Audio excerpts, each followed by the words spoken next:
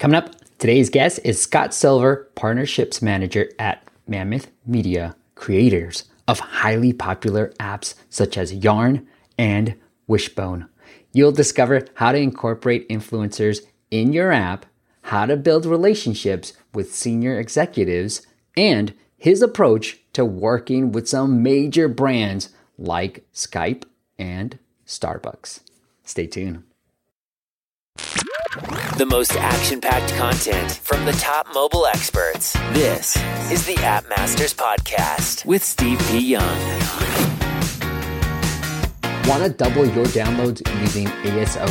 Check out appmastersacademy.com to discover our exact ASO strategies to grow your downloads.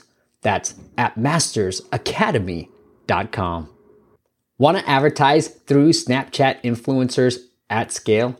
Check out fanbytes.com and see why brands like Universal and Sony Music use them to market on Snapchat.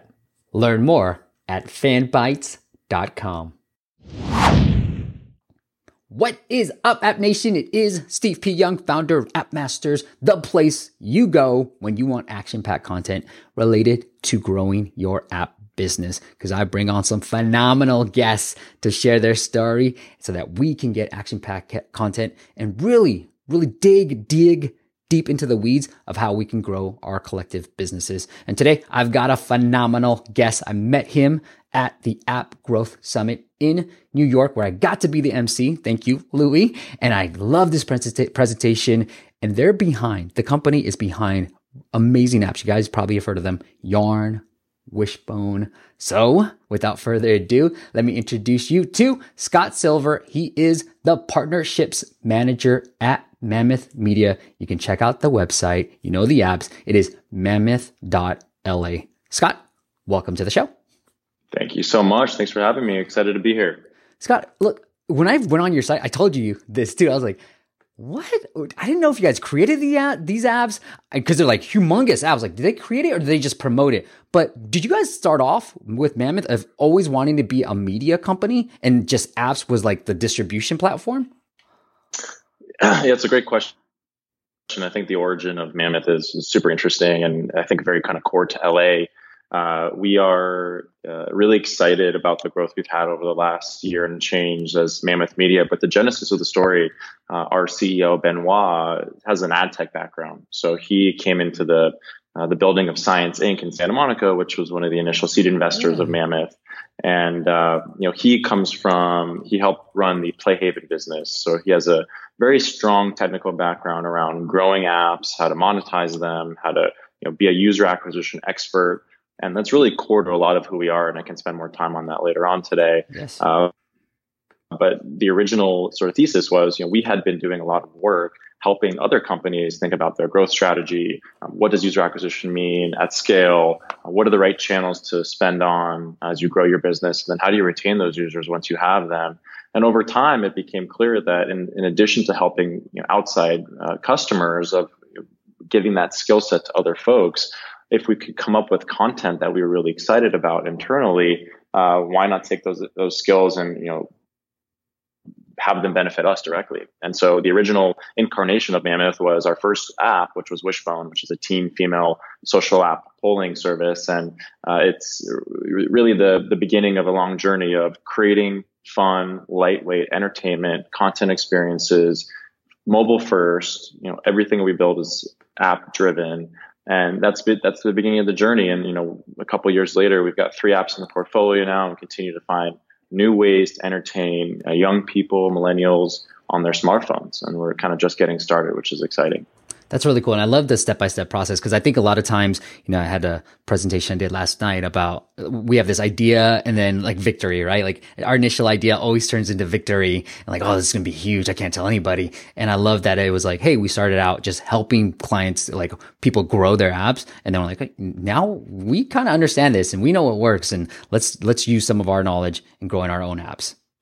Exactly. Yeah. And I think the lead, some of the thesis statements for the company are really, if you're going to win as a mobile media company in 2018, if you start your business now, you really got to find a path to owning the distribution and monetization and audience acquisition of your users. And you can't rely on the big social behemoths to drive all your traffic to you. You see a lot of the legacy web publishers leveraging the Facebooks of the world, and when one algorithm change away from really scrambling to find how you're going to continue to drive usage. So we're thrilled that in addition to partnering with those folks, we own and distribute our own strategy. And so we're in control of our own destiny, which is fantastic. What do you mean own the distribution channel for this? Or like, are you talking about acquisition too, or? Yeah, so the example would be if you look at some of the web publishers who have sort of transitioned into mobile web traffic and even on their own app traffic, a lot of those folks are reliant on a ton of percentage of their traffic coming from Facebook or from Instagram or from some of the other web publishers. And so what our strategy is, in addition to leveraging those social channels, we own a lot of the strategy around, we're going to go out and acquire users on our own terms. We do all of that work in-house. So we have a very strong organizational muscle around user acquisition, business intelligence, business analytics to understand where we spend our money, and we spend it smartly. And we understand not just the acquisition costs initially, but what is the LTV of the users coming through the pipes, such that it makes our decisions on where we're going to continue to invest and sort of divest. So we own the distribution. All of our users are owned by us. And when we have hit-based content, when Wishbone turned out to be a success, when Yarn turned out to be a success, we're in control of that relationship. We own it directly. We're not reliant on a third party to help us drive engagement with our users. So that's kind of what I mean by owning the distribution piece. Got it. Because you think about, especially because you're talking about from a media angle. Yeah, you're so right. Like most of these media companies are getting traffic from Facebook, sharing, people following, liking their Facebook page, and you're not really owning those users. You're just relying on Facebook. So if they go somewhere else, boom, you're gone as well. And so I kind of get what you're saying. Cool. I love it. Now, talk to me about this. Like, I want to take it step by step. Like, when did you guys know that Wishbone was going to be a success? Like, did you guys do any type of soft launch? Did you guys just have this idea, or like, were you like, okay, we got this? Like, how did you know that it was going to be a success? Well, let me speak about the Yarn experience, because I've been around for the whole genesis of that project. Wishbone's actually been around for about 2.5 years. So predates my time at Mammoth. But I think you look at Yarn as a really interesting case study of what's going on in the way users engage and consume content, and how can we create interesting entertainment experiences to meet them where they are on their mobile phone, already engaging in behavior that they do every day. And in this case, it's text messaging. If you talk to anybody, any young person in your life, nieces or nephews or children, they're kind of glued to their phones, for better or for worse. And the way that they communicate with their family, with their friends, is through messaging of some sort, whether that's on Facebook Messenger, Snapchat Messenger, direct message on Instagram, iMessage, WhatsApp, etc. There's a whole proliferation of messaging. That's how users are consuming content in a lot of ways. And so our team was very thoughtful around, okay, how can we repurpose old school storytelling, building characters, building plot lines, building narrative in a new form factor that addresses how people are consuming that content. And so we started testing a couple stories with this new format where Yarn is essentially a short form storytelling app. We call it micro storytelling because all of our stories are between 90 seconds and 2 minutes in length often. And you tap on the screen and you get a chat bubble with a piece of dialogue, and you tap again and another character chimes in, and all of a sudden you tap away and you're unfolding an entire story before your eyes. And so I think that's a great example of find ways that users are engaging and consuming content today, and bring our strategy to them where they are. And it's been a really strong success. About right around a year anniversary of Yarn, thrilled at the growth. And it's really a new way that this generation is consuming storytelling content. It's fantastic. Now, correct me if I'm wrong, was Hooked Out, so it's very similar to Yarn, but was Hooked Out before Yarn? And what were you guys seeing in the market, and how did you guys adapt from Hook being out in the market as well? Yeah, I think, people ask us, there's certainly a couple competitors in the space, Hooked, Wattpad, TXT. I think the big differentiator for us is our focus on premier sort of IP and or professional storytelling. So whereas some of these other partners or some of these other folks out there are helping take an angle where it's like, hey, we want to crowdsource the next generation of writers, or we want people to be able to contribute to the story. No knock on them. That's a fantastic way for them to build their business. For us, we're really more interested on all of our stories are written by professional writers, and that's always going to be the case. And you're going to continue to see us sort of up level the quality of our content to push forward in this sort of more premium storytelling way. So I think that there's certainly room for more than one player in the space, and both of our success is proof of that.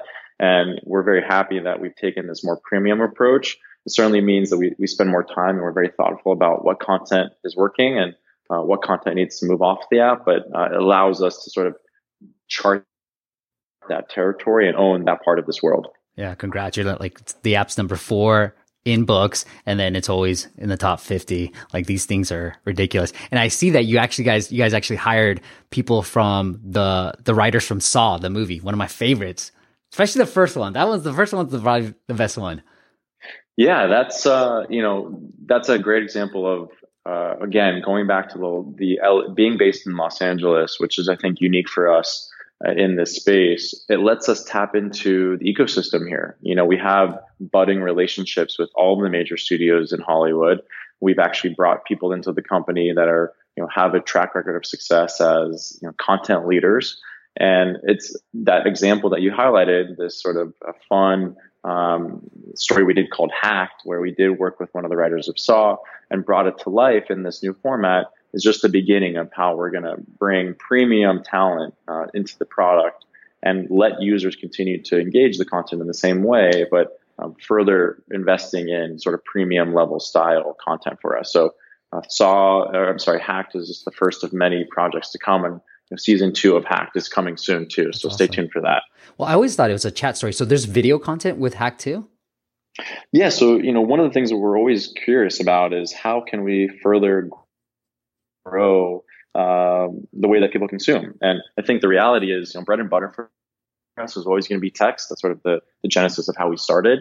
But where it makes sense editorially, we're very open to experimenting. And so in the Hacked example, there is some full screen video, and some of the other stories we've worked on with some of our brand partners, there's multimedia images. And so we're not afraid to blend the text stories with images and video where it makes sense. One of the awesome things about Yarn in general is the data-driven approach we're taking to making editorial decisions. And so because every tap, we're able to see what type of velocity a user moves through a story, or if a user starts to drop off halfway through the story, we can tell at the line item when a user is no longer engaged in the content. And that lets us very clearly understand when we bring images into the product or we bring video into the product, is that helping or hurting consumption? And I think the ability to bring a data-driven approach to storytelling is solving a need, not just for us in terms of decision making, but it's real value to traditional Hollywood. Just a quick side note, you think about pilot season in traditional Hollywood, it's a very expensive endeavor to go find a spec script and hire a team of production people to go shoot that first episode. That's a tremendous amount of cost there, with no real guarantee that the audience is going to jive with that. We're excited and we're very bullish on the ability to bring storytelling experimentation to some of our traditional Hollywood partners and test a story on Yarn that might be the beginnings of a pilot for a traditional Hollywood script and get some real feedback from us if it's working or it's not. So I think that's a really fun tidbit that we share with some of our partners, and they're really excited to finally have some data influence some of their editorial decision making. Yeah, that's really cool. Talk to me about like the acquisition side of things. Like, how are you guys able to, I know Wishbone was already out when Yarn came out, so you kind of leveraged that Wishbone audience to get to Yarn. But what else did you guys do to really get it to the top charts? Totally. I think, going back to that theme around owning distribution, audience acquisition, you have to put your money where your mouth is. To be frank, we have a significant investment in our own user acquisition marketing organization, both in terms of the dollars we spend to grow our audience, but also in the talent of the people who are running that organization. We do not farm out our growth to an outside agency. We think it's extremely important to own that discipline in-house, and work very collaboratively, not just on the buying side of the traffic, but also working hand in hand with our operations analytics team. We have a very, very strong pulse on how things are going from initial day one retention all the way through how people are converting at the end of the 30-day period, or what's our payback and all that good stuff. And so, coming from a place like Twitter, where I was at before, working with app developers on some of the ad products that Twitter was selling to the app developer community, things like LTV and conversion rate and re-engagement, all those sort of buzzwords were something I knew more than probably your average sort of media salesperson. But coming into Mammoth, it's completely another level of sophistication, and super impressed with the team's ability to own that internally. And I think to be honest, I think it's one of our true competitive advantages as we build this media company. Now, without giving anything away, are you able to share any specific, like what's been working for you, whether it's influencer marketing, Facebook ads, anything, any type of specifics you can share, Scott? I would just say that, we're always testing, we're always learning, we're always doing interesting work across all of these channels. If you look at the Hacked story, that was a partnership with an influencer on Instagram who was really excited about maybe taking the next step in her personal career and moving from Instagram fame to traditional Hollywood success as an actress. And so, that's one of the things that we were really curious about, is like, could this help drive a lot of the consumption that we were hoping to? And, that's a great example where influencer success was really, really strong. We're thrilled about that program, and not just on the storytelling side, but also on the way that it helped drive buzz on social and drove engagement of Yarn as well. So was she in the show? Ahead. Was she in the videos? Yeah. Okay. So that was a collaboration where she was featured as an actress in the content. The whole concept was that there was a sort of this online guy who was stalking her essentially, and ultimately tried to hack her live feed. Sort of a fake live feed that she was running for her fans and her followers.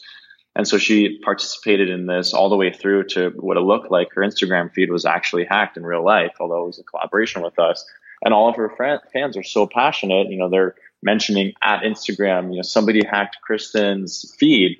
And, it was hilarious for me to see how excited and how passionate her fans were. But the end results on the business side were that it drove tremendous virality for us. And not just in terms of the buzz, but to be honest, driving people to download Yarn to consume the hack story in our format. So awesome example of that partnership, and not just the influencer side, but all the traditional blocking and tackling of spending smart on the channels that are working. We do a lot of that as well. I love that. I've noticed that when we've done any type of influencer marketing for our clients, it is generally when we can get the influencer not just be like, hey, go check out Yarn, but like really be engaged in the app and produce content within the app. Man, that works way better. You might not get the pure downloads, but you get way better engagement through something like that. Absolutely. And it's a totally different ballgame of authentic speaking to fans in a way that's you can't recreate that in an ad buy. So we're thrilled about it. I think it shows the muscle of the organization to be creative, be thought provoking, push the boundaries, but also, make sure we're able to measure everything and come out of that program and say, was this a success? And understand the health and the engagement of the users who came through that channel. So it's a sophisticated organization here. We're really, really proud of what we're doing on that side. I don't want to put words in your mouth, but would this campaign did that outperform just like working with an influencers to talk about Yarn? If you guys have compared the two? I think we're testing a bunch of different ways. We have some folks who are fans of Yarn, and they're, reading engaging sort of thriller style Yarn stories on their YouTube pages. That's been successful for us. I was going to mention a story about that. Yeah. So, we have a team of people who are thinking about that, and that's not something that I spend a lot of time on, but it's exciting to see us test the boundaries and all this stuff. And yeah, when things are working well, we're going to continue to invest in them like any smart business would. Scott, my son watches these two girls read yarn stories on their YouTube channel. And all they're doing is you see them on the sides and then the yarn's right in the middle and they're just like reading it. And that's what he's watching. I'm like, wait, is he into girls now? Is this what this means? Like, I don't know. I have no idea what's happening here. That's awesome. How old is your son? He's 9. It's about the time I got into girls, right? Like, I'm like, it's about the time. It's right there. That is so funny. That's awesome. You know, Scott, I told my wife, when he starts doing his hair, because his hair is a freaking mess every morning, when he starts doing his hair, that's when you know he's starting to get into girls. That's hilarious. So let's talk about this. Like, you went to Haas. Did you grow up in the Bay Area? I actually grew up in LA. Okay. So this transition back to join the team at Mammoth was a bit of a homecoming for me. I was living in New York City for a couple of years, and but went up to Berkeley for college, and then lived in San Francisco for about 5 years, and then jumped to New York, and now I'm back in LA. So I've been around a couple of different parts of the coast for sure. Yeah. What's been your favorite so far? It's funny people ask me that. I think everything's been the right time for me at the right moment in my life. So, San Francisco was a great, for me, a starter city to like live in an urban environment and, be exposed to the network of Haas and the alumni side, but also just other people working in Silicon Valley. Got my first job in tech there. And so, thrilled about my time there and it kind of helped me understand who I was as a human being. But really it was after 5 years of living there, kind of craving a change of scenery and being a West Coast guy. I had always thought New York was an interesting place to spend some time as a young person. And so moved to New York with Twitter when I was working for them. And, I have to say that was a magical couple of years. Really, really fond memories of my time there, both personally and professionally. But now I'm kind of ready to set some roots. And I think coming back to Los Angeles, our office is in Santa Monica, 2 blocks from the beach. Wow. It's a very, very great lifestyle, and I love the team here and the work that we're doing. So it's all worked out really well, and I think this is a great place for me at this point in my life. So no complaints at all. Feel very lucky. I would love to live in Santa Monica. Like, I was telling my wife, like, we should just move down here. I just love it so much. It's so great. It's like the best of LA, I think, all in one. All right, Scott. Absolutely. So you were like you said, you were at Google. You're a young dude back then, and you said, "Hey, I got to build some really great relationships with senior executives." Now, I was at Walmart and I was like 20 something, and then CEO would come, Walmart.com, CEO of Walmart.com would come, and I just like tensed up. Like, I could not say a thing to him. Like, I could not say hi. His name was Carter. I was like, I didn't know what to say. How are you able to build these relationships with senior executives at such a young age? Yeah, I think it's a great question. One of there's so many amazing things about Google in terms of a place to work, but one of the things that I've learned both at Google and at Twitter, to be honest, these big tech companies really invest in their people in a remarkable way. And as a young person, sitting down with your manager in a very sort of controlled setting, or weekly one-on-ones where building that muscle around creating an agenda for that one-on-one, learning what managing up even means as a concept, let alone putting it into practice, and being encouraged to ask questions, to seek out coffee chats with senior leadership.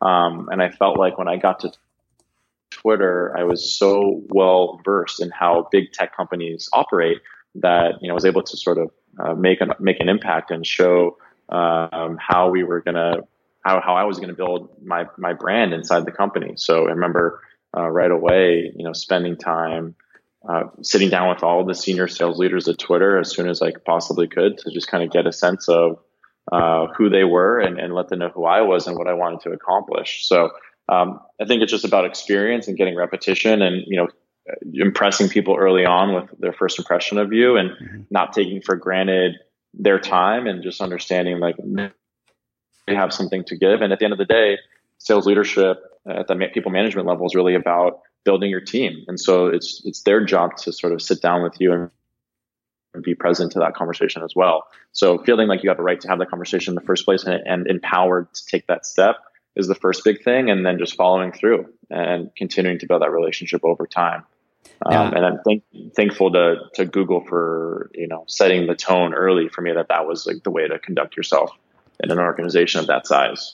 Scott, I had this horrible interaction with Dwayne Kuiper, who is a San Francisco Giants announcer. And I was like, holy crap, he's right here. Like, this is great. He lives in our neighborhood, like we're close together. And I was like, okay, I'm going to say hi to him. Right.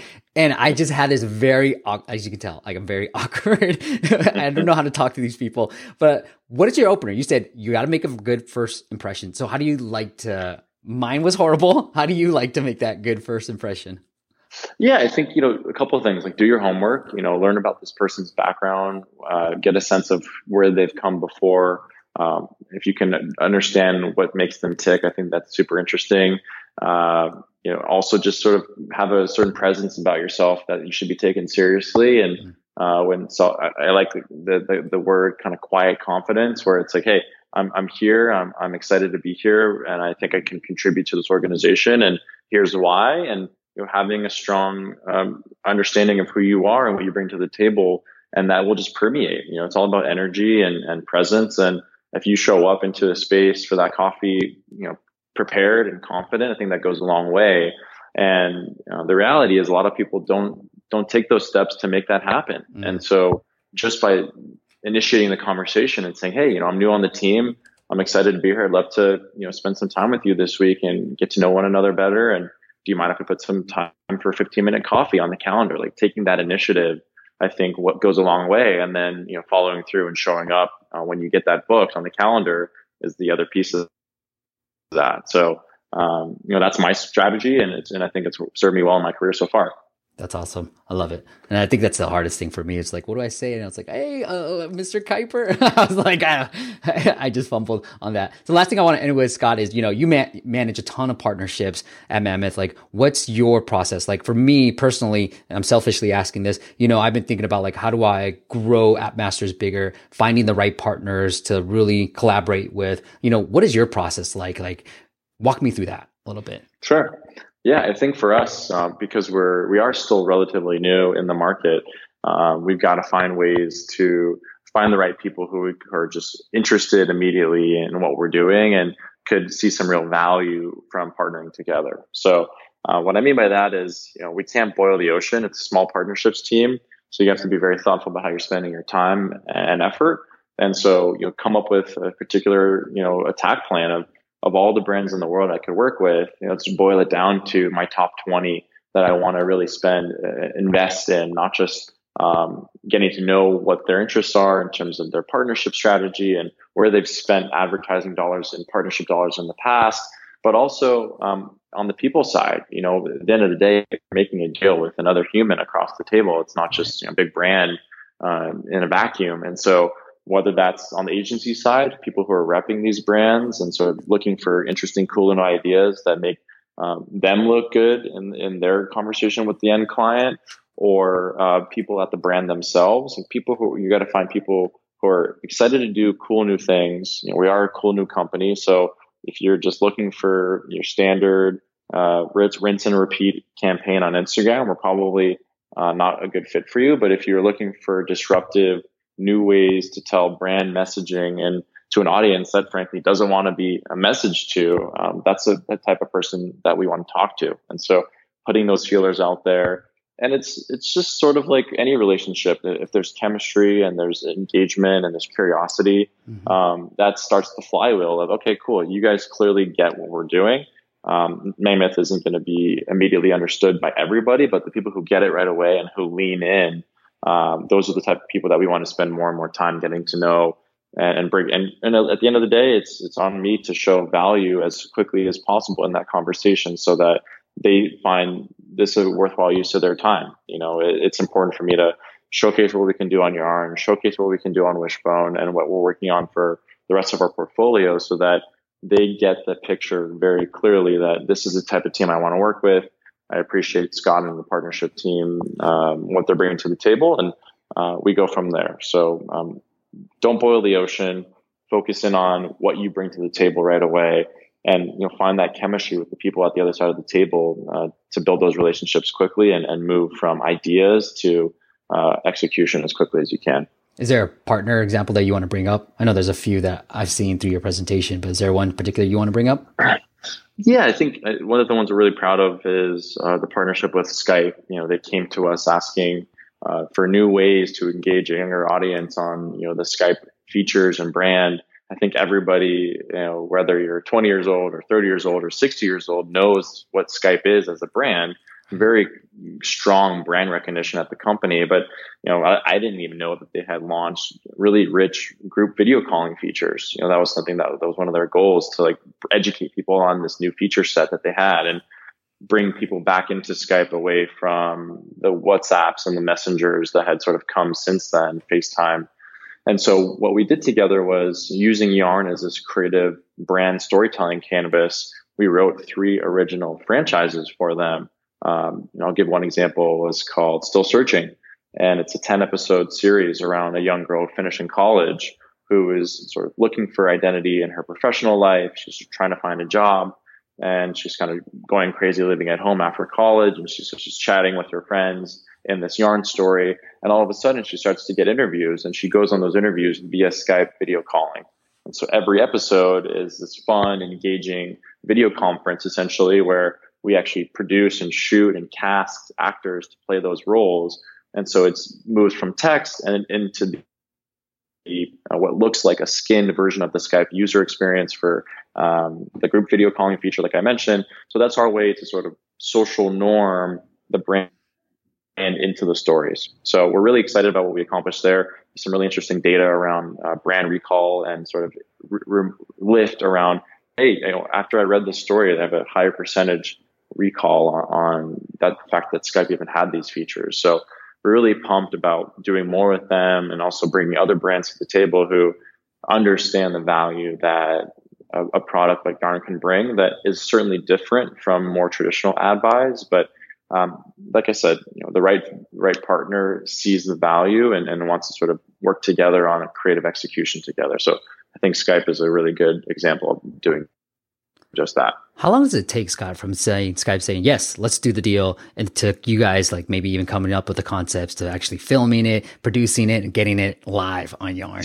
What's that process? Yeah, it's a good question. I think one of the things that I love, being in this partnership chair, is that I can bring the full strength of the company to a meeting. What I mean by that is we're a startup. We're a nimble team of hungry, excited people. And on the content side in particular, that team can turn around things much faster than people expect. So I would say about 4 to 6 weeks of creative back and forth.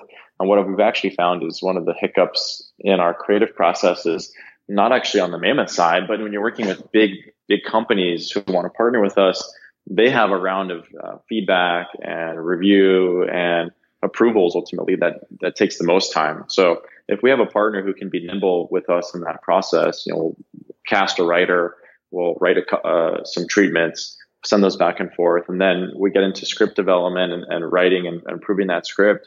Once we have the script finalized, it takes about a week or two to cast and shoot the video components of it. And we can be live in the app really 6 weeks after the initiation. Wow. So it's exciting that we can deliver on that.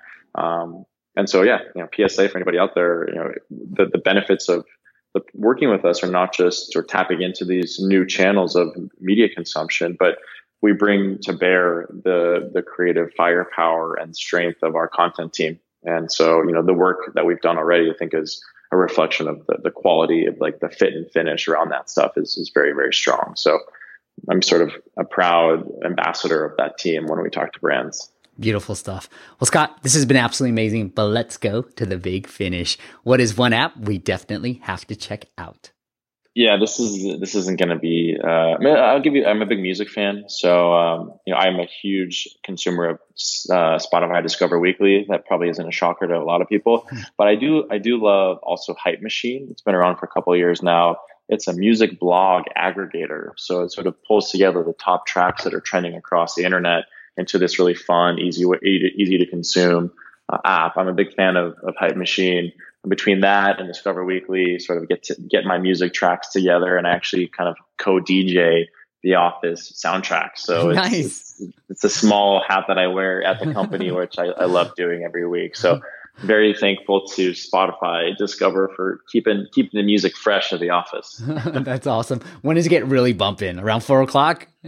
Yeah, man, it's so funny you can feel the energy change when we move a little bit to a little bit more dancey focused stuff. Certainly in the late afternoon hours. Absolutely. That's cool. How close are you guys to the pier? Are you guys pretty close to it?